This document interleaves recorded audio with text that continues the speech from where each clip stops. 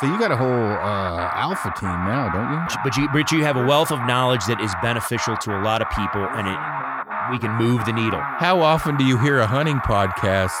We talked about this. People relate to this.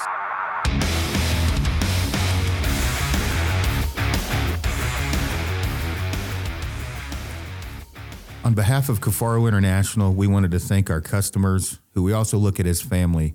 With this big move to Riverton, Wyoming, it's been very trying, very stressful, but without the customers and our friends, we couldn't do it without you. So again, thank you. We appreciate your support. Welcome to Kifaru Cast, everyone. I'm back at the Kifaru World headquarters with my general manager, Colin Kaepernick. I'm just kidding. Colin, what's going on? Not much. How you doing, sir? Good. I just got back from Arizona, where I was mule deer hunting, and I haven't been here much, thank God. No, I'm just kidding. I went antelope hunting, and then I went to Kodiak for a little bit with some training stuff, and then I was back, I think, a day and a half, and then left for mule deer. So Colin and crew have been holding down the fort since I've been gone. How's that been going? No, it's been good. It's been a lot of fun. We're getting back, actually caught up with shipping. So orders and lead times are going down. Orders are going out faster.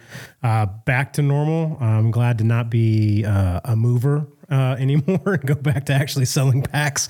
Everything's going good. We got a lot of big plans on the horizon. Some changes will be coming up in Kifaru, all for the best. So no, it's been really good.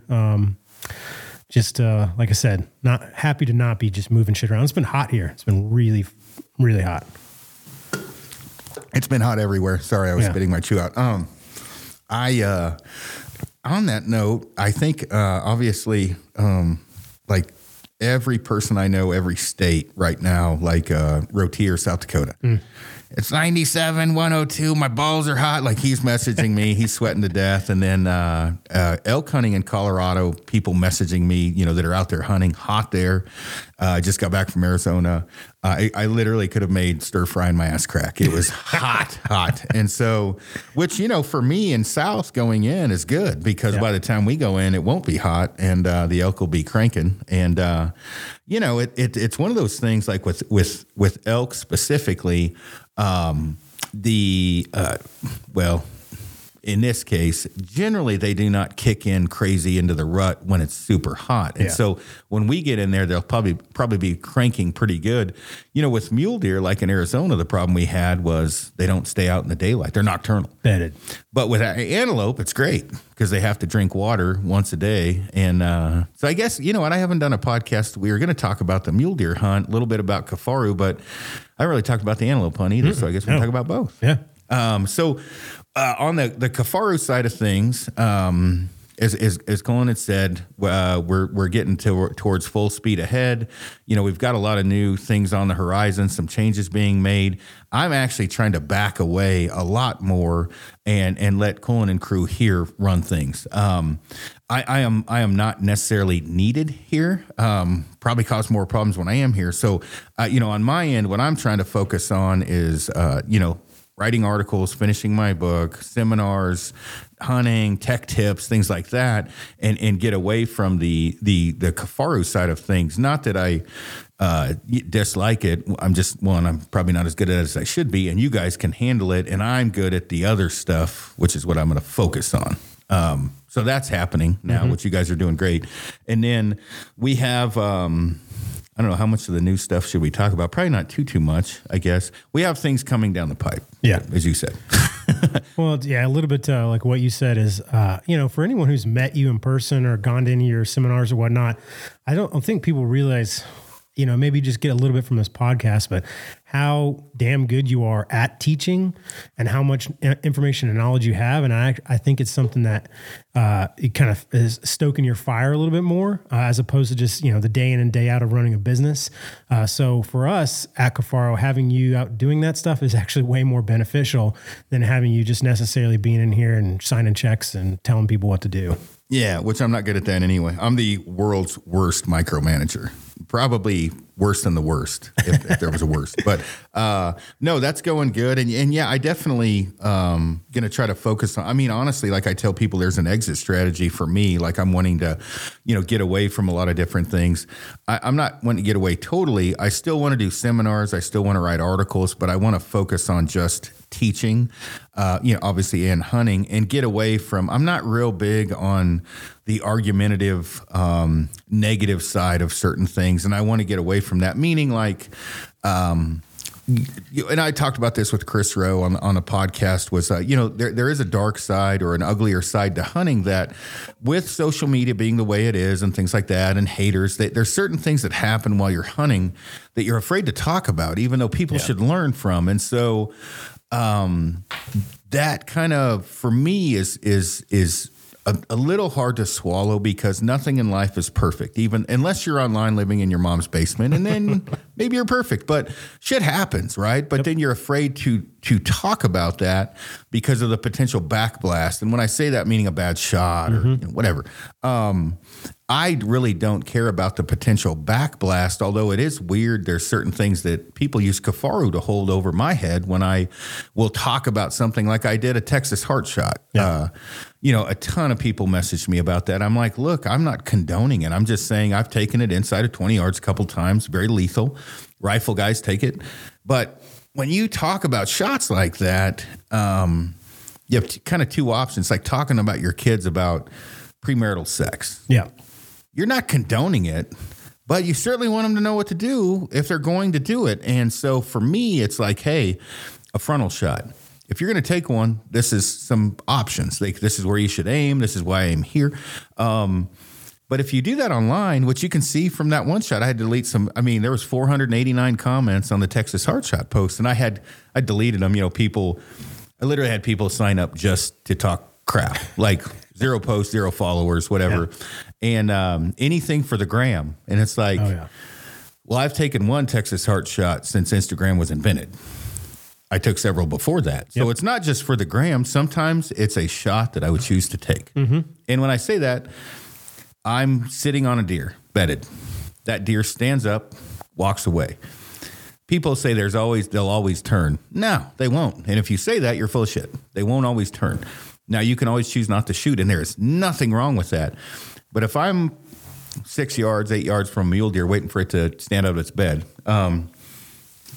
it stands up to walk away, and I can't hit a softball, I probably should not be hunting, for one, or I need to practice more. But that's a shot that you might consider taking. And so I wanted to make sure people understood the pyloric artery, different things, that what the deer does, what it's hitting, what can happen. Well, one of the funny things with that is people said it ruins the meat. And I was like, that is very scary to me, because what if you gut shot an animal and people are leaving that animal because in their mind it ruins the meat? It doesn't ruin shit. When you gut shoot an animal, there is basically let's just call it a skeleton inside, an exoskeleton inside the animal. There's a cavity that does not get to the meat. Now, it might screw up the tenderloins, I will say that. So when I think about that, again, the instructional portion, okay, how many people might be leaving their animal on a gut shot because they think it's ruined the meat? You know what I mean? There's potential from the responses I've got that might be happening.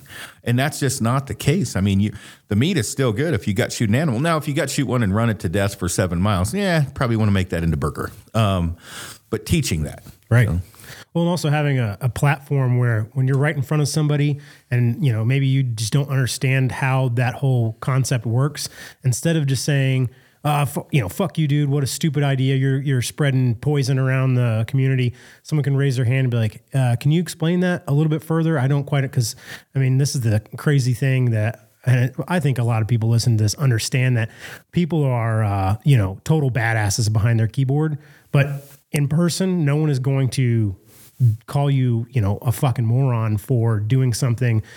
They're going to ask for the explanation. They're going to be way more polite, way more receptive to a new idea. Yeah. And out of the 500, well, that's exaggeration. Out of the 150 opportunities to take a Texas heart shot, I think I've taken 3. Right. And they were all very calculated and But again, because it's the internet, and I get it. I mean, I understand how people initially would be like, why would you take that shot? Maybe you wouldn't. I get it. I'm not going to criticize somebody that wouldn't take that shot. And 99% of the time, you probably shouldn't take that shot. But I shot that big whitetail 8 yards, 12 yards, whatever it was. That was a Texas heart shot, went 45 yards and died. Would I take that shot all the time? Of course not. But it's a shot people might take, and I would like them to be at least informed if they're going to take it. That being probably the least shot you should ever take, but the frontal is another one that I shot my antelope on a frontal shot. Mm-hmm. Is it a shot everybody should take? If you're not comfortable with it, you should not. But the point of this then is I'd really like to get to where I'm teaching more and backing out away from the business part of the company more and focusing on what I'm really good at, which is not the business side of this. I can do it, but it's not my cup of tea. So moving on to something cooler, let's talk about the antelope hunt. So I was with Ryan Rotier. I helped Ryan out with some guiding. Ryan's obviously a big Kifaru supporter.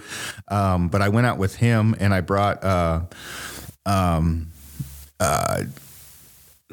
hold on one sec. I'm multitasking.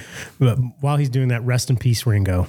I don't know what happened with that. I don't know. I haven't reached out to Ryan. I think he said it got an infection from fighting another coyote.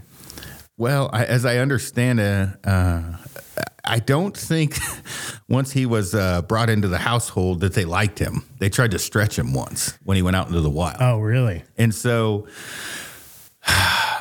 Ryan, I can't believe it. He dug up manually this den.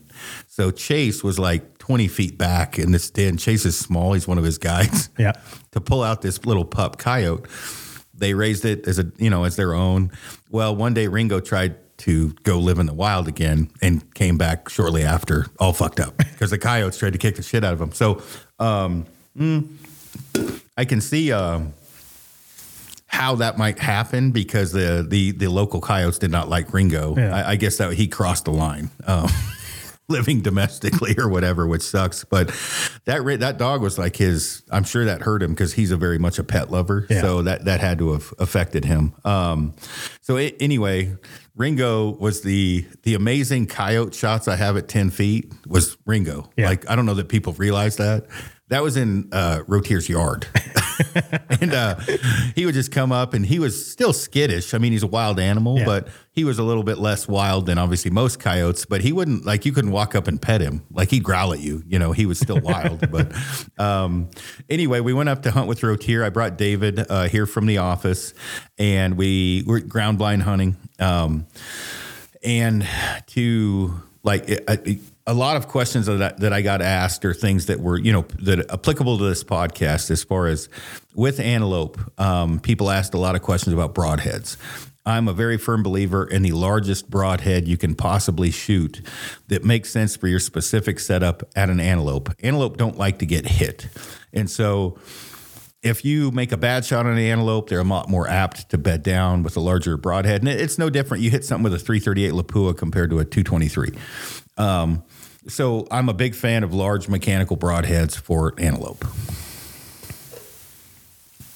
I was hoping you'd say something. I had to spit. I'm chewing. So I shot a 2-inch sever for this hunt. I sat in the ground blind with David the first day. And did you see the snake videos? Yeah. Was that bull snake? Yeah. It was a rattlesnake. There would have been no video. I would have killed it. So we're sitting in the ground blind and then like a kangaroo, mouse, rat thing, whatever they are. I don't know what it is. Anyway, little guy climbing around on my feet. He's running around the floor of the ground blind. It's like a tin shack that's been there forever. It works great as a ground blind. Had a lot of antelope come in. David got some shots. He didn't end up capitalizing, but we sat there all day. And after the mouse or rat or whatever was left, it was a mouse. The snake came through, and I literally was like, David, don't move. There's a rattlesnake in the blind.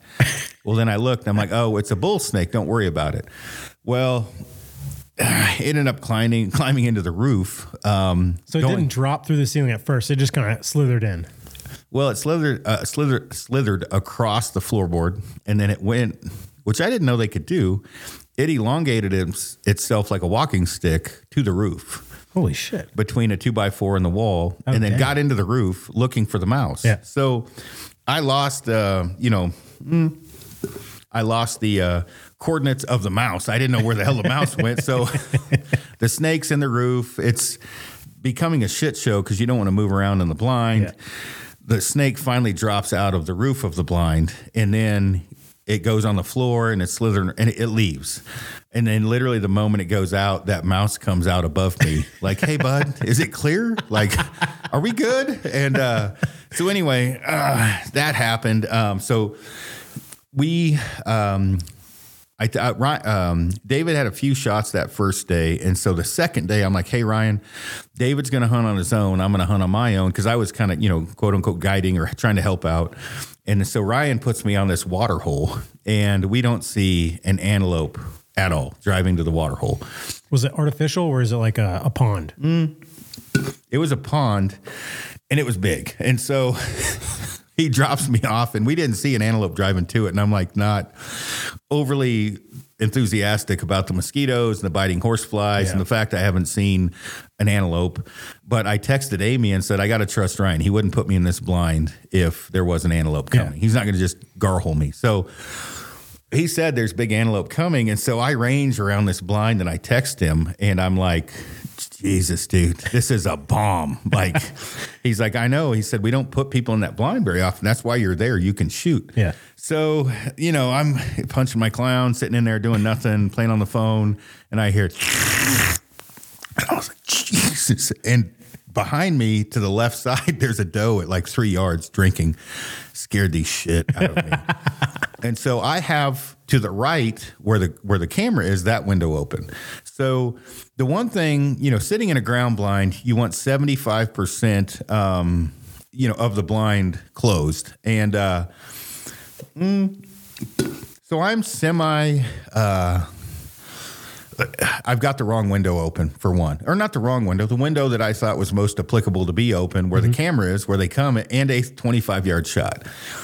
Well, the doe is at 3 yards or maybe 5 or whatever. And then there's 13 more does drinking from 35 to 40. And I'm like, okay. So I'm already on. I had a chair in there, but it was too tall. So I had to put the chair folded up and get out of the way. I'm sitting on a little cooler, like a little Yeti. And so I see the buck and I'm like, oh, Lord, that's a big, I underjudged it. I thought it was 70 and it was bigger than that. So I'm like, okay, so I have to shut the one window and open the other one. Now, this was a see-through double bull blind, not a big blind, but I could see through it.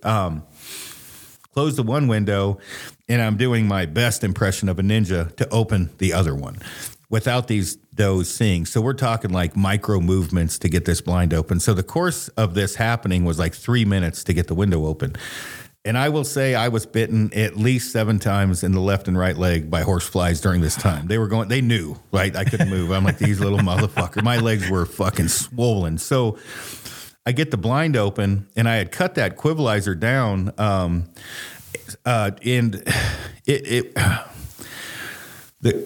I drew back and it wasn't happening, right? I didn't have enough room to draw back, even with a stabilizer. So I had to shimmy back, and that antelope was at 68 yards, and I'm sure I'll get bashed over this. I'm very confident in that distance. I'm not worried about it. So I shimmy back. I still don't know how big the antelope is. I know it's big. It's drinking, looking around, what antelope do. So I get to full draw, and I'm like, okay. He takes another drink, lifts his head up, and he has a calm, like appearance about him. His ears aren't like flicking around. Yep. And so he drinks, he looks left, he looks right, and he goes to drink again, and I shoot him, but I split between the shoulder and the neck. And you saw the shot, entry hole. It was a 2-inch sever, 2-inch hole going in, zipped straight through his heart, came out the other side. It looked like a pinwheel on the offside shoulder, 45 yards and died. And then at 78 inches, conservatively, big antelope for South Dakota. So I got that, and that that antelope could have been 10 inches smaller. I would have shot it. People, I'm not a great trophy hunter, which we'll talk about in a minute. But that antelope, when I had shot it, Rotier knows me. He's like, do not leave the blind. And I'm like, come on, man. And he's like, just wait for us, because you scare antelope off, whatever. Yeah. So I sit in the blind for waiting for Rotier to come, which is not easy for me to do. I'm getting out of this blind. I'm getting eaten alive by mosquitoes and horseflies. So I get everything packed, get it out of the blind. Rotier drove by it on the way in. So he pulls up. He's like, hey, there's a dead 80-inch antelope over there. And we'll talk about Rotier a little bit because you hung out with him. Yeah. Well, I mean, first of all, quite possibly one of the funniest human beings alive. But we were talking about this. I think it was actually the evening of our grand opening. He's a hate to use this term, but he's an OG. He's a real dude. He doesn't give a shit about posting pictures of, bucks or big things he shoots. I mean, besides Aaron, I don't know of a guy who puts more shit on the ground. I mean, he's a killer. He's a killer. And if he tells you something's big, it's big. He's not pulling your chain, and he's not one of those guys like, oh yeah, I saw 220-inch mule deer. If he says it's a 200-inch or whatever, I mean, it's exactly that. So, and he has 250,000 acres of freaking lease land that he sees a lot of animals. So if he drove by and told me there was an 80-inch antelope laying on the ground, I'd be pretty fucking happy about it, because it definitely would be that size. Yeah. So he pulls up and I'm like, are you fucking around, or did you see it? He's like, dude, we drove over the top of it. It's like right by the road. And I'm like, perfect. So I go get the arrow. And that, you saw the entry hole. That was crazy what it did to that thing. So I found that arrow 25 yards past it where it went through. So I go get the arrow. We go get the antelope, get some photos. We go back, cut it up. And one of the clients the next day, because I help Rotier out as well, had the blind open most of the way, 24 inches. And so, one of the things, like, hopefully with this podcast, while you're laughing at me and Colin, you learn something. The one thing you want to really pay attention to with the ground blind is you want that thing 75% closed. Yeah. You do not want light coming in all directions. Now, things will come in, but they'll hang out at that 80 to 100 yard mark. With the ground blind, one of the things I think is most important when you come in is clear out whatever's on the ground that can make noise. Get your gear set up where there's very little movement. And then get your bow set up where there's very little movement, grabbing your bow, and then get yourself positioned to shoot the widest field of view you can. Like, I am not overly flexible. So I've got like a very limited, like this mule deer I just shot. I have to pick my battles of what lanes I can shoot, because there's things flexibility wise I cannot do. Right. Like, I'm limited to where I can shoot. Torso flex. I should take yoga or something. I'm not very flexible. So with the blind, what I do, I take an assessment of the most applicable and possible shot I'm going to take. Mm-hmm. And then, okay, need to drop to a knee. I need to do whatever. And then I mock that up in the first 5 minutes of sitting in the blind, meaning what can I clear? And then I get everything ready, meaning my water, my rangefinder, everything set up that I need for very little movement, very little noise, and then opening and closing the blinds. If it's a new blind, be familiar with how to open the window and get it ready to open. And the thing is that you have to understand, like, the wind blows, those blinds blow, they make some noise. They're used to some amount of noise coming from things flapping. Especially if they've been there for a whole long time. Yeah. If you're antelope hunting and you pop a blind up the day before season, just expect to not kill anything. You need to have it up a couple weeks beforehand. So I shut the blind on the offside that they couldn't see. That was easy. I opened the other blind, and what I did is it's a folding window like a book. Mm-hmm. And so I just literally inch by inch watching, get it, and then I'm watching the antelope trying to, like, manually, and Colin's watching me, I'm like simulating this even though you guys can't see, clip this window in. I clip it in and no one looks, and I'm like, all right, we're like 70% there. Like, we're good. Like, so my bow is resting against my, if you can imagine, my right knee is down, left knee's up. Bow's resting against my left knee. I grab it and I go to full draw, and I can't make the shot. The limb and cam is in the roof. And so I'd like do the knee shimmy back like 6 inches and I'm good. And then I make the shot. The one thing that's important is, one, wear black if you can. Two, again, make everything ready to go. And then any backlight behind you, they can see that. So you got to make sure it's fairly dark. And then the other thing too is, like, that shot may not have been one that most people would have taken. Mm-hmm. That buck was on camera. So that buck does come in front of the camera. You have to make an assessment. Will that buck come closer? I did not care. I shot that buck where it stood, but I did have does close. And I mean, like me to you, close from the blind. And so when I went to full draw, I had to make sure that I wasn't worried about the buck. He was 68 yards away. Those does didn't see me. And so the thing is if you can't make that shot, you need to get to a position to where you're ready when that buck, if he comes over to gather his does, to make the shot. But again, noise and then backlight. You got to make sure what's behind you is dark. Or do you do mock draws like before? Multiple times out of every window. Yep.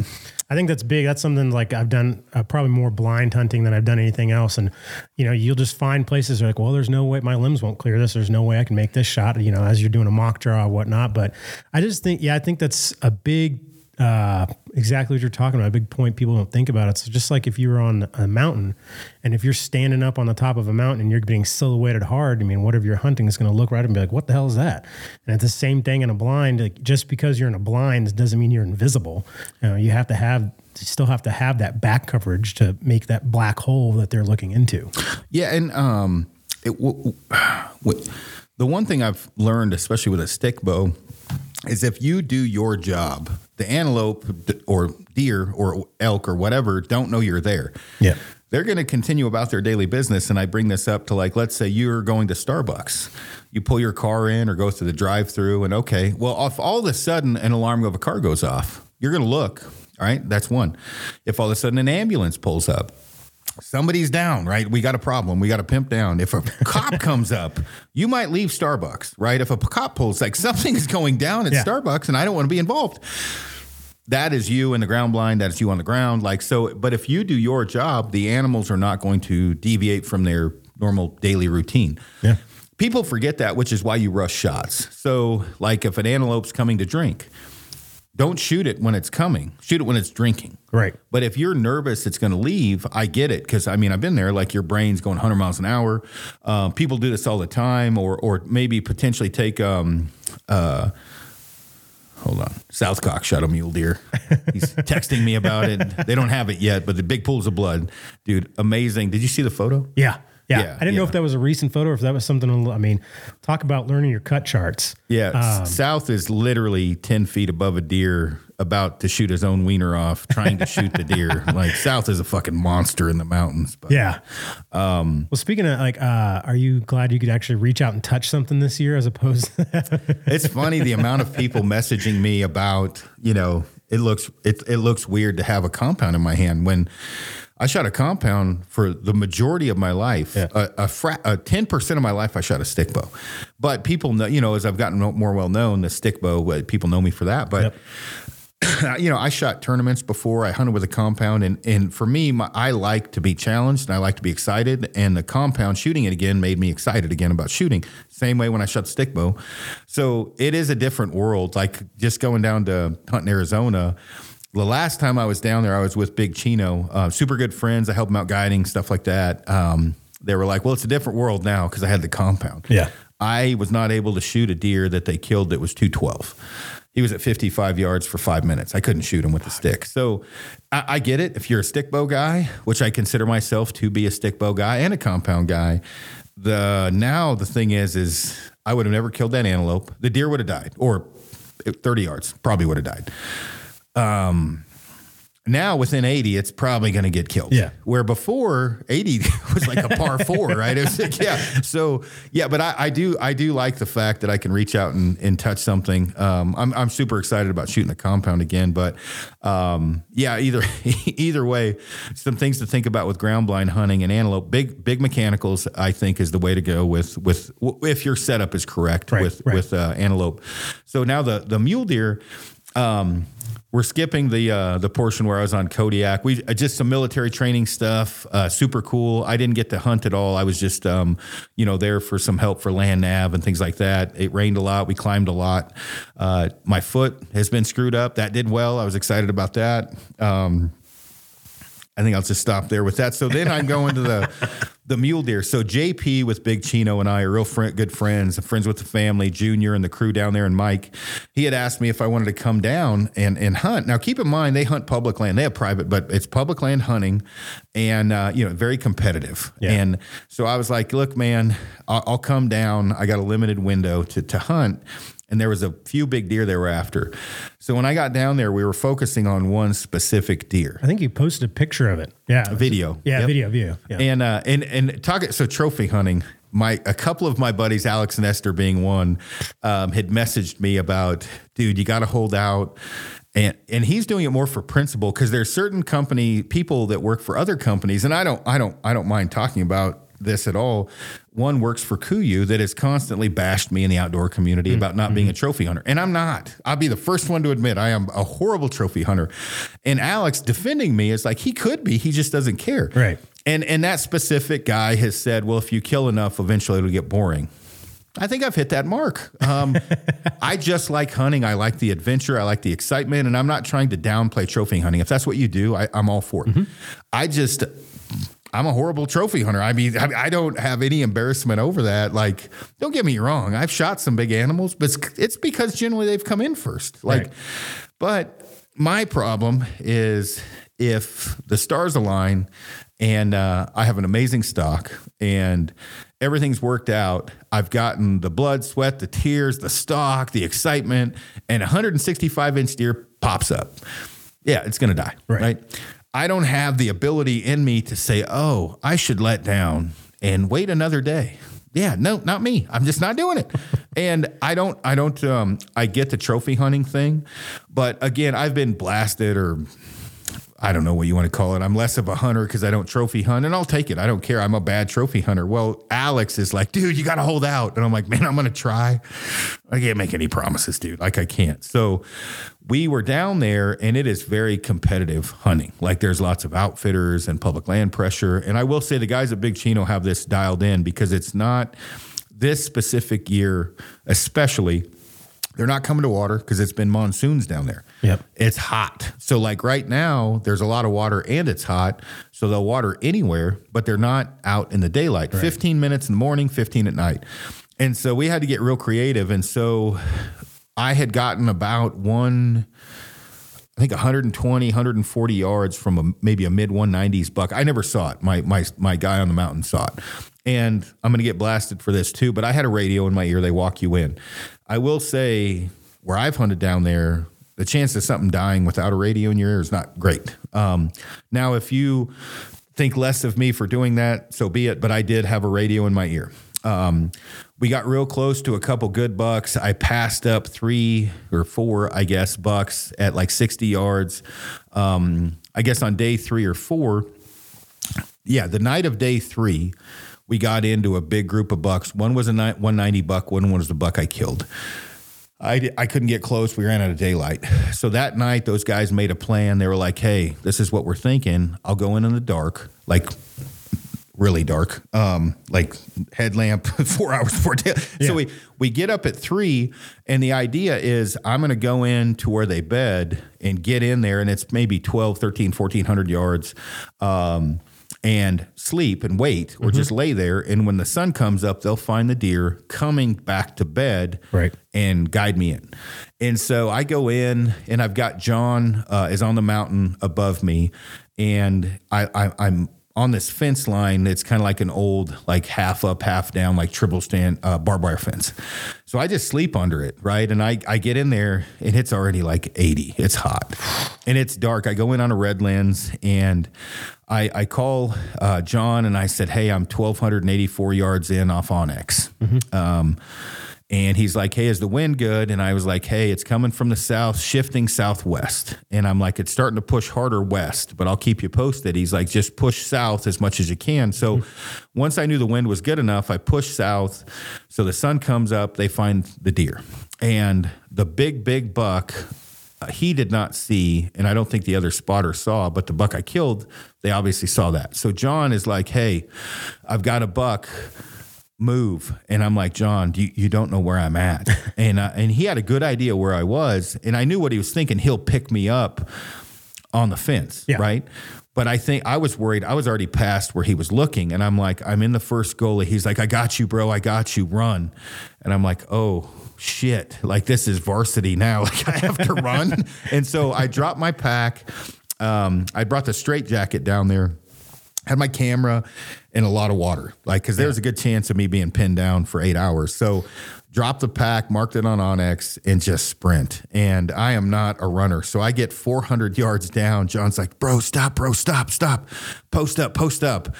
And I can hear my heartbeat out of my eardrums at this point. And I'm like, this deer's going to hear me breathing. Yeah. Like, and so I'm trying to take deep breaths. And I can tell from his excitement, he's like, coming west. And I'm like thinking, okay, it's close enough I can't call him. And I'm like, straight west, southwest, like exactly west, like compass west or local west. Like, so I'm like waiting and I pivot. And when I pivot, I start ranging and he's like, perfect, bro, perfect. Well, it's coming southwest, more west. I don't know this. And then I range down the fence. And so I range everything around me just in case I get posted up. I range this shitty ass. There's one strand on the fence at this point, not three, but the one that's bad, the top one. It's like an old cattle fence. Yeah, 20 yards. So I draw back, or no, I hold my bow up to see where my 20-yard pin is. Of course, if this deer comes to 30, I'm shooting the fence. And sure as shit, and I can hear him. He's like, it's coming, and it's coming left to right. Pops out, and it's a good enough deer because we were wanting to shoot a 4-year-old or older. Definitely 4 years old. So I literally, it stops at like 31 yards. So I was at full draw for maybe 30, 40 seconds. And I'm holding back and it heard me draw or heard my heartbeat or heard me breathing. Yeah. One or all of the above. Well, I'm waiting and I'm like, well, if he jumps the fence, I've got him at 20 to my left or 30. Well, he just puts his head down, starts feeding across from me. And he's at, of course, 30. And so I'm like, okay, shoot it for 32 and drop it. A little bit high, but clear the fence. So I shoot it. And I actually, in the photo, it looks pinwheel. It's a little high, but he dropped when I shot. And it actually went in high lung and then went high shoulder spine. Drops him. So it's breakdancing, right? I jump the fence and I get like 3-4 feet from it. I knock another arrow. Which people that have seen the photos, I just draw back to shoot straight down. The arrow blows up. And it hurts so fucking bad. I didn't look. I thought I had shot an arrow through my hand.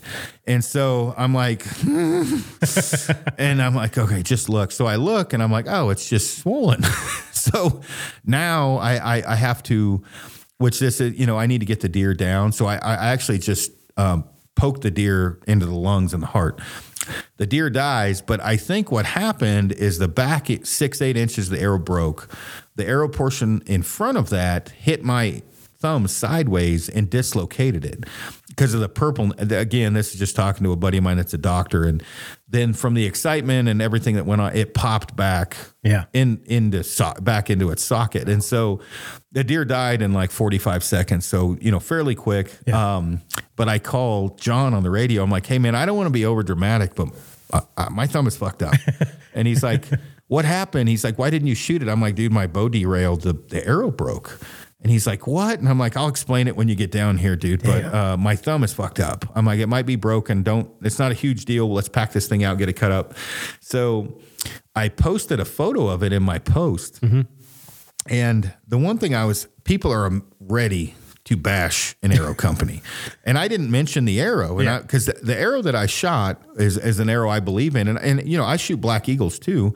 This was not a Black Eagle, but this is an arrow I feel confident in. Shit happens. You hunt long enough. Yeah. Well, people are like, oh, was it a practice arrow? Was it dinged? And I'm like, well, if it was dinged, I wouldn't have shot it. But like people, as you know, but people most don't. I build my arrows ahead of time.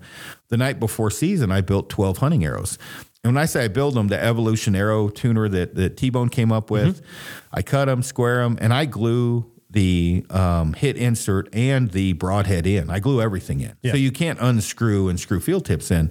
Just a fluke. Like I could have dinged it up while we were hunting. Anything could have happened, but it wasn't something that I was concerned about in the sense of, oh, I'm never going to shoot this arrow again, or, oh, this is a faulty thing. Like, this is the first time I've heard it happen. Now, I've had a couple of people message me that they've had it happen, but shit happens when you're hunting.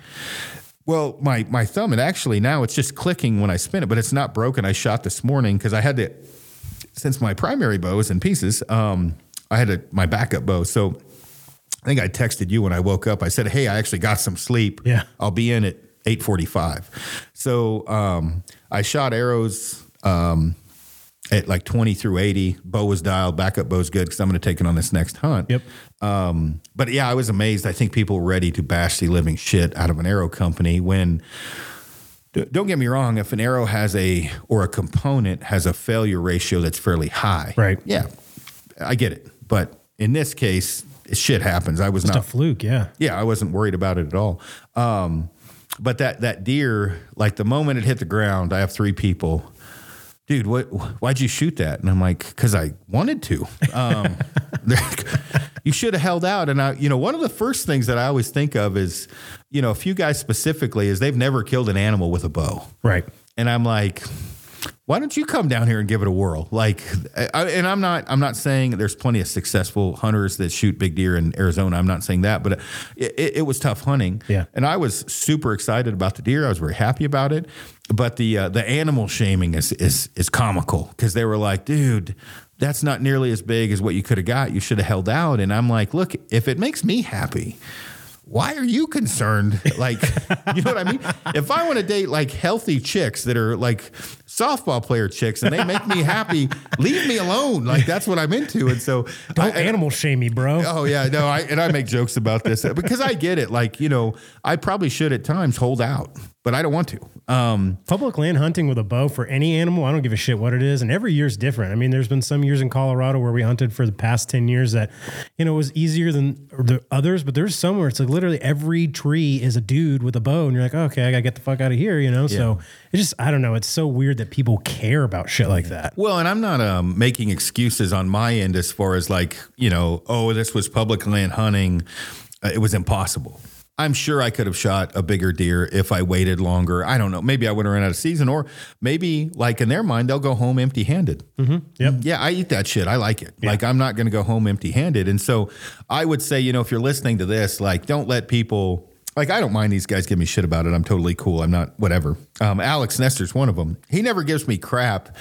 I think he is, he does give me crap, but he is, having hunted with me with maybe, I guess you could say maybe some of the skill set or shooting ability I have, it hurts his soul that I am not capable of holding out. It bugs him like internally, like mentally, it bugs him. Like, he was hounding me. He's like, dude, next year, let's just trophy hunt. And I'm like, why? Which literally drives him crazy. He's like, dude, all the guys that talk shit, which is like Brendan Burns from KUIU, huge shit talker about me trophy hunting. Yeah. And I'm like, dude, but I don't care. Yeah. Like, it does not affect me. And I think the moment that I don't have my adrenaline going on a 160-inch deer, I get it. Like, hold off. And I will say, like, guiding, I'm much better when I don't have the weapon in my hand. I literally piss guys off where I'm like, don't shoot it. It's not big enough. And they're like, they want to. And I'm like, I get it. If you want to shoot it, shoot it. I'm just saying we can get bigger. Yeah. On my end, though, if the adrenaline's still running and I'm still excited, probably going to die. Yeah. And as we're eating jalapeno cheeseburger or jalapeno summer sausage, I am very happy with my decision. I was going to, again, like, don't let people bug you about that. If you're a trophy hunter, great, rub some funk on it. I'm all about it. If you're a guy that just wants to hunt for meat, do that. If you're a guy that, whatever you're doing. And again, like, it is also applicable to the Cameron Haynes. He's a friend. Cameron wasn't the greatest trophy hunter in the world before he had the money to hunt other places. And I'm not saying that in a negative way. Nope. He was hunting public land, like Eagle Caps in Oregon, a very hard area to hunt. Shooting raghorns. Oh, yeah. And shooting, good animals that are applicable to where he was hunting. The dude's a monster. But he's a trophy hunter now. But he's also hunting better areas. He's worked for that. He's able to go hunt areas, that he has worked for. And people have given crap. You can't win, right? People give him crap now about you'd never shoot those. Must be nice. Yeah, and it's like, well, he's earned that to go. And believe me, like, I like to do backpack hunts. Mm-hmm. So am I going to shoot with South as large of an animal as I could if I went and hunted the San Carlos? Right. No, but I'm with South Cox and his crew in there with a lot of elk around us. If any of us shoot anything over a 340, it's a fucking miracle, right? It's not a big bull unit. It's a lot of bull unit. Mm-hmm. But, I think that in the case of like Cam is a trophy hunter now. He shoots great animals. Yeah. And when I say trophy hunter, Cam shoots what he wants to shoot, and he's earned that, and he gets to hunt Still great works areas. hard. But some of the guys that I hear talking shit are hunting in areas that some of it isn't attainable for some people, including me. So some of it would be. But I will say, like, if I got to hunt the San Carlos, you might need to take my arrows because the first 340 bull coming, I'm probably going to kill it. I'll be the first guy to say it. And I'm fucking fine with that. I have no issue because Alex, like, he's a couple times locked the windows or the door to the truck so I couldn't get out to shoot something. And I get it. It's weird because you have people that have total polar opposites of the thought process. Some people have the process of you're out there for the fun, the adventure, and you want to eat it. Then you have the trophy hunter that's like, you know, oh, that's the dumbest shit I've ever heard. Why wouldn't you want to shoot a bigger animal? Right. And they will never understand each other, ever. Mike Duplan constantly gives me shit about it. And again, I like Mike. He's a friend. But I'm like, Mike, you've never shot an animal with a bow. Ever. Rub some funk on it, dude. Grab a bow. Yeah. Shoot a 180 deer, which would be small to him, with a bow. Shoot a 320 bull, which would be small to Mike, with a bow. If you do that, I will be more, I'll be open ears like, dude, you're a stud. And Mike is a stud. He's a great hunter. But it's like, hey, is the bow an excuse for me? No, it's not. I just like shooting shit, right? But dude, it's so funny. When I say that, meaning I picked up a stick. Some of the haters have said, oh, he did that so he could shoot smaller animals. Well, let's face it. I shot about the same size animals with a stick as I did with a compound. If you're taking anything from me rambling here is do what makes you happy.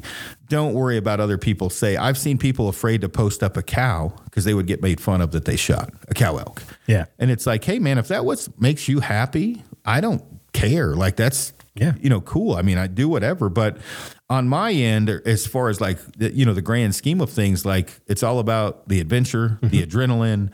If I'm excited and I come over the top of a deer that's 155 inches, yep, it's going to die. Yeah. Like, is that because I'm a horrible hunter? Maybe that's what it is. But for me, the excitement of it, to pack out, being back there, the experience. Yeah, let's face it. Last year's elk was not a giant elk. I would not take that back for the life of me. We were 14 miles in South Figured Out when I killed that elk. We had an amazing pack out. I was with South and Mike and other Levi and the other guy. I feel horrible because he's going to listen to this. I call him Dennis the Menace. I can't remember his name. He looks like a big buff Dennis the Menace. So we were with Dennis, and it was just an amazing hunt. Now, most people would have chosen to shoot a larger elk than I did. And we had passed up a few, but that elk came in on a string 9 yards. I can't do it, man. I can't pass it up. Yeah. I mean, it literally was like the coolest experience. It was screaming. Other elk were screaming. But people, when you're out there, like if it's making you happy, that you do you. Like, don't worry about, because on social media, you're seeing the best life people have. Right. Not their life, the best life. The life they want other people to see. Yeah, I try to be a little bit more candid about that, whether it's issues or whatever I'm having, or business. The move sucked, or whatever. I missed. I got my dick kicked in the ground. But when you see a guy and all of a sudden all he's got is giant animals, you're like, I suck as a hunter. See, I don't suffer from that because I'm just like, well, that he's a stud. That dude's getting after it. But you shouldn't let that bother you. Is what I'm saying. Yeah, I think there's a lot of guys out there kind of suffer from that comparison syndrome. They look at the things that they are at and this is a big thing, I think, especially for guys who maybe haven't either hunted a particular animal or haven't hunted out for a long time. Is you compare your animals to other people's animals and you're not assessing your skill set. That's a big thing. Or your financial status. Yeah. That's also true. It costs, to go out and hunt some of these units. If you don't have money, man, you're just never going to be able to do it. But if you're not capable to wait out in the woods for 14 days, or you're not capable to take a 70-yard shot on an antelope, or you're not capable of stalking in on a bedded mule deer at 9 yards, that's just where you're at. Maybe you need to assess your skills and get better at whatever you need to get better at as a hunter, but there's no shame. And I mean, frick, for years, man, I shot does and that's all I ever shot. It's just because kind of how the position I was in when I was in Texas. And it is what it is. I'm very fortunate that I get the opportunity to go hunt other things now, but I would never take any of those back. I'm never like, oh God, I wish I would have never done that. And if that's how you feel, you need to reassess like some mental shit going on in your head. You should be like you. I think this is why you do what you do. It's like you have fun doing all those types of hunts. If you're not having fun hunting, go pick up fishing or basket weaving or something. It's supposed to be fun and not a stressful thing. It's supposed to be a de-stressor. Yeah. And I think, as I say this, like I hunt private land in Texas and Oklahoma, and I've had guys message me like, dude, you should go show the haters you can get it done on public land for whitetail. And I'm like, yeah, no, I'm not doing that. I'm good. And so a little bit, I guess, maybe being contradictory to what I'm saying, or maybe not contradictory, but like, I like hunting private land whitetail. Mm-hmm. It's awesome. I do not like hunting, well, except in Kansas. I don't like hunting public land whitetail. But private land, I'm all about. And I like shooting depredation does, mm-hmm. like lots of them. Like delicious. Oh, yeah, because, with me, and I've had people bring that up, like how many, I get to shoot a lot of animals. And some of those are depredation doe tags. Mm-hmm. One of my buddies has a lot, like triple-digit depredation tags. And I'm like your man. I'm going to come down because I eat all that shit. And my dogs eat the meat and everything else. So, but I am not probably going to hunt a lot of private land whitetail. And when I say I'm probably not going to, I'm definitely not going to unless there's a real good reason, because I have so much fun with, it's hard for me to sit in a tree stand. Yeah. Hoping something will come. So I've been crapped on for, and I get that, like, back in the day, West Coast guy, like baiting's bad, whatever. I'm sitting over a feeder a lot in Texas. Yeah. And, proudly, like I don't give a shit, right? I don't care. For me, and I've been like, people have asked, like, what's the best tasting meat? North Texas whitetail is one of my favorite meats, like one of my favorite wild game animals. Yeah. And guys are like, oh, you're hunting over a feeder? And I'm like, yeah, I am, proudly. You will not shoot much in Texas without hunting over a feeder. No way. Yeah, it just doesn't happen. Now, I will say my largest buck was not over a feeder, and I'm not saying that because it's my largest buck. I shot 2 other bucks over a feeder or close to it before that. It just happened to be you had to county jump. You can only shoot 1 buck per county. I had to move counties. It was an area, I rattled it in. It came in. Anyway, I would have shot that buck over a feeder without blinking an eye, and then move to another area that you can't hunt over a feeder, for example, Nebraska. Yeah. Yeah, okay, I'm not hunting over a feeder there. There's corn close. There's a food plot close. There's something close. Mm-hmm. And so for me, and I have fairly thick skin, so I don't get too razzed up about this, when you have feeders in the mix, I get it if you want to, block all all feeders are illegal anywhere in the world, I get it. But if your neighbor has a feeder and you don't, probably not going to, kill a whole lot. And so I've talked with Chris Rowe about this a lot. When feeders are legal, you're going to have some on your land. Mm-hmm. You might get lucky, one could cross. If feeders aren't legal, it's a moot point, right? You're hunting, travel corridors, whatever. Well, in the case of does, yeah, I'm hunting over a feeder, right? Like I like shooting lots of does. And so if you're against that and you don't want to do that, I get it. Mm-hmm. But I don't think I've had people message me that they're worried to post their doe kill because they shot it over a feeder. I wouldn't worry about that too much. Like if somebody's giving you shit about that, just take it for what it's worth. He's giving you shit and his opinion and his perspective on life, but it's not something you should feel, bad about, because I will say, coming from the West, I looked down upon it as well until I kind of learned more about, different areas. When you get to Oklahoma or Texas, places you can, put a feeder up, is it, what's like Pope and Young, like worthy, right? Nope. Right. You can't shoot shit over, you can't enter it into Pope and Young if it's under a feeder, I think. I don't know. I really don't give a shit. That's a choice that you need to make, right? If you don't want to hunt over a feeder, don't do it. But I think if you choose to, just don't feel bad about it. Right. Like do what you want to do.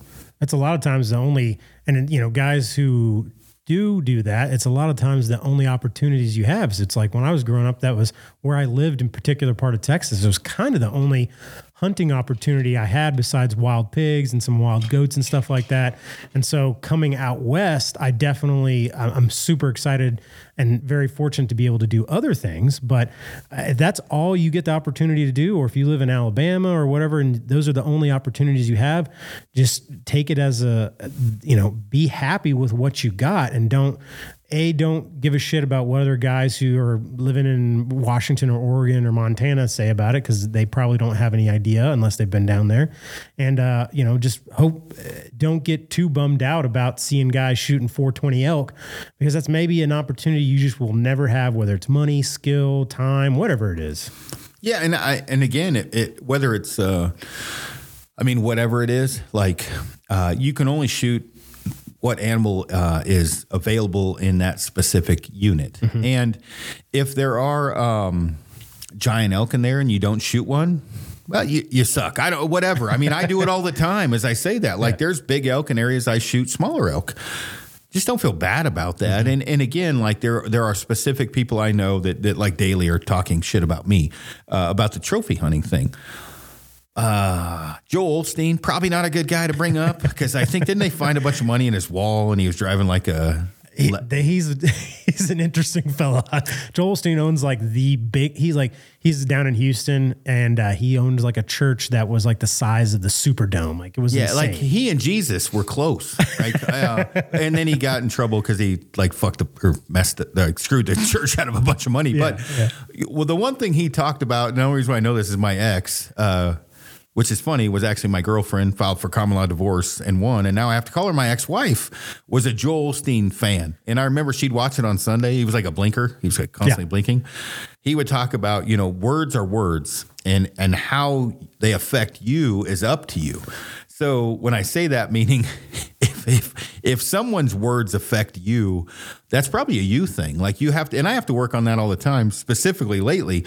When people have specific things like, oh, you're just a horrible hunter, that's why you shot this deer.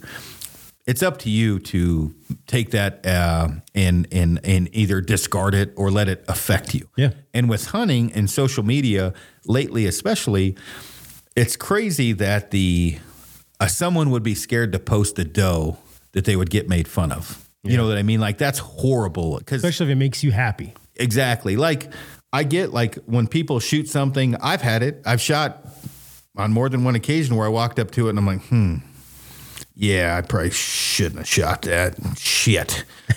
But it still was a fun pack out. Yep. I got to eat the damn thing or whatever. But most of the time, I would say 99% of the time when I shoot something, I'm excited, whatever size. And so the hunting industry in general is crazy how that works. Because I get, if somebody wants to trophy hunt, I get that. Mm-hmm.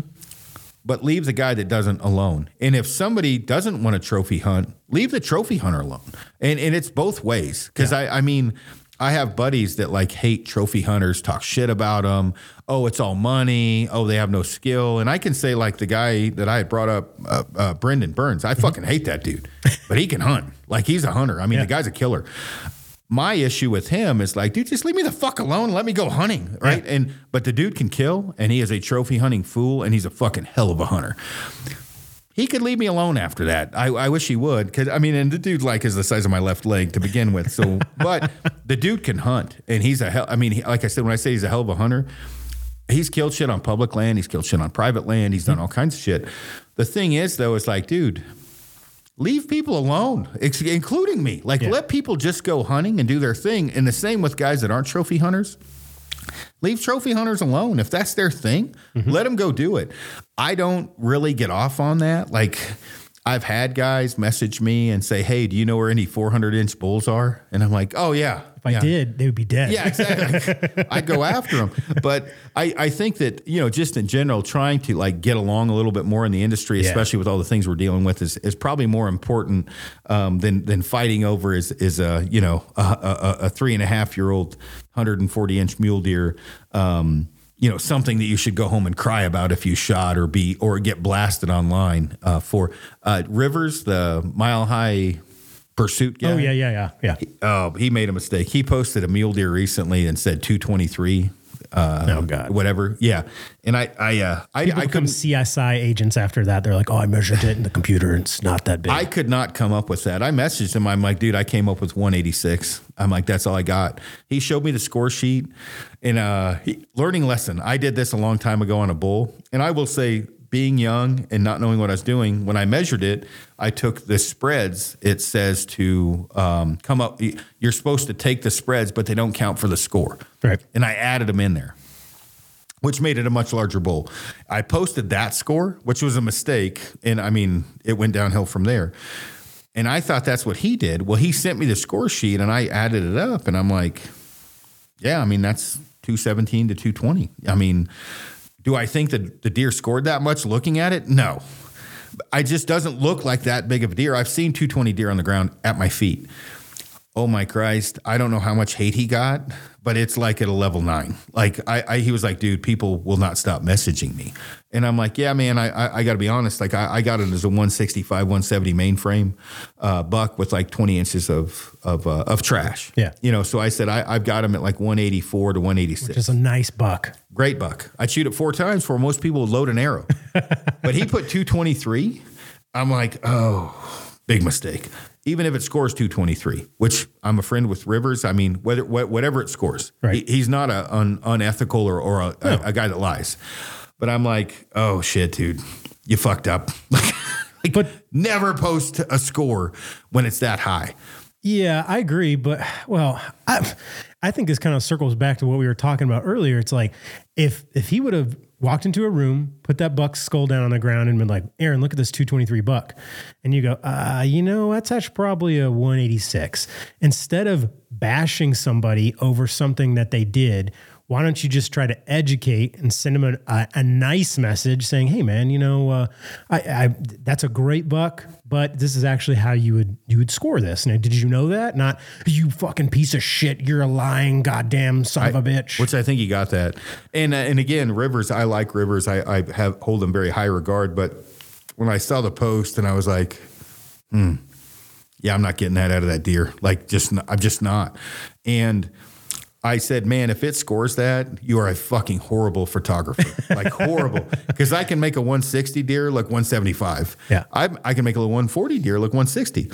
You made a 223-inch deer look 180. Like, that's hard to do. And so I'm like, I said, hey, man, you got to work on your camera skills. You take terrible dick pics, dude. Oh, geez, yeah. Your dick's like 2 inches long. So, and again, like I like Rivers. I'll have that guy's back for the rest of my life. But again, literally they piled on him. And he was like, man, I wish I would have never posted that score. And I'm like, hey, man, I got to be honest with you. I don't have that deer over 186. Like, that's what I've got him at. I had multiple people down there, which those guys at Big Chino, they know mule deer. Mm-hmm. And they same thing, like the score wise. And I'm like, hey, send me the score sheet. He sent it. So I guess he could have lied about the score sheet. But I mean, I added the inches. I mean, it is what it is if that's what it scores. And I'm like, dude, you need to have a Pope and Young score, measure it. Yeah. And post it and tell everybody eat a dick. If that's what it's, including me. Like, I don't think it scores what you said, but I will eat crow if it does. But again, social media. And again, like Robbie Denning's a good example. Robbie is a guy that will call somebody out on score, but is a very good guy. Robbie Denning's an amazing human. Robbie would be a guy that would message him and say, hey man, I don't think that scores that. Let's talk about it and figure it out. Not, hey, you dumb piece of shit, I'm going to cut your wife's head off because the deer didn't score 223. But again, like, with Rivers, that is a young man's mistake, which I have made. Yeah. If the deer did score that, I don't give a fuck if the deer scored 250. I don't post scores unless asked. And I'm general, like my antelope. Hey, what's that score? I'm like 175, 180-ish, not sure. Good buck. 75, 80, not 170. Yeah. That'd be fucking the biggest antelope on earth. Oh, yeah. Sorry, 75, 80. But again, if I got on there and said 90-inch antelope, I got to expect some blowback. I mean, it's just, 90-inch antelope don't happen much. Right. I just think it's just a mentality thing. Like, why do people automatically go to cutting somebody down when 99% of the time it could be an education thing? Now, there are some people who post shit that you shouldn't post, or they're constantly pumping their own tires, and they do perhaps need to be taken down a notch or two, but they're going to get theirs no matter what. I just think I think it's so bizarre, if it's just a weird thing that people would get outraged by somebody posting, they'd be like somebody taking a picture of their bank account and putting it online and be like, look how much of a baller I am. Like, yeah, there are people that make more money. There are people that make a lot less, but telling somebody they're goddamn, loser, trash person just because they don't do what you do, or I don't even think most people would have ever even been around a $180, let alone shot one, to tear somebody down about it. It's just, it's that way you go about it, I think could be way more beneficial towards the hunting industry. Yeah. Oh yeah, for sure. I think that, overall, I guess the way to look at it is, if you are questioning someone, be polite and talk to them about it. Like you're talking to them face to face. Yeah, exactly. So anyway, I think we probably covered that enough, and my phone's going apeshit crazy right now. So I think at this point, for people wondering, the next thing I'm going to go hunt mule deer with Luke Cadillo, I think, for 2 or 3 days if I've got the time. And then if not, I'm going into hunt elk with South Cox. We'll be in there for 10, 11 days, so that'll be fun. And then you want to fill in people a little bit more on the Kifaru side of things? Yeah. As you know, the biggest thing we're focusing on right now is the shipping side and the fulfillment side. So Anders and the crew back there, they're absolutely crushing it. They are just busting their asses. I think we're doing about 1,200 packages a week, getting that out there, getting caught up on back orders. So we're hoping to see those lead times be reduced back down. We are also in the process of, it's amazing. We announced this, but people still don't know. We are in the process of phasing out our multicam and our Coyote Brown colors and kind of our major packs and frames. So if you have any questions about that, you can always reach out to customer service. But we're getting really close to getting back down to those 1 to 2 week lead times. I don't want to say when, because people are going to, hold your feet over the fire for that. But that's the big thing. The trading post will be coming up soon. We've got a lot of irons in the fire in terms of other things coming up. There's going to be some education centers and education coming out here that Aaron's going to be involved in, that Kifaru is going to be behind. Wyoming and the Riverton area has been super helpful to us. They've just been great, and I couldn't have picked a better place to move to and move the business to. So even though the move itself was an absolute grizzly bear, it's been great being here. We're just super excited to see where it goes from here. Yeah, same with me. And again, on my end, I'm trying to back out of the business side of things. So we're kind of, I wouldn't say we're changing a ton of stuff, but really the biggest thing we're changing is me doing my thing and you guys doing your thing. So for people messaging me, like today, I had, messages about different things. I am the probably worst guy to message for anything about anything but pack fitting and maybe gear lists. Like if it's about pro staff, if it's about warranty, if it's about things like that, like don't message me. I'm not much help. I'm on the road. I'm going to end up letting you down if I don't remember to relay the message. Out of service. Yeah, out of service. So if you need help with pack fitting, yep, I can help you. If you need help with what bag to get, yep, I can help you. But, for the most part, anything else, I'm just not your guy. I'm not involved in that. You guys have it under control. You're doing a great job. So, but I appreciate everybody tuning in. I appreciate all the messages and the kind support for me as well as Kifaru. And obviously the job you guys are doing as well, Colin. So I appreciate that. Thank you. And on that note, I'm going to get my shit packed and go home and make sure my bow's dialed in and get everything packed for the next hunt. So thanks for tuning in, everybody.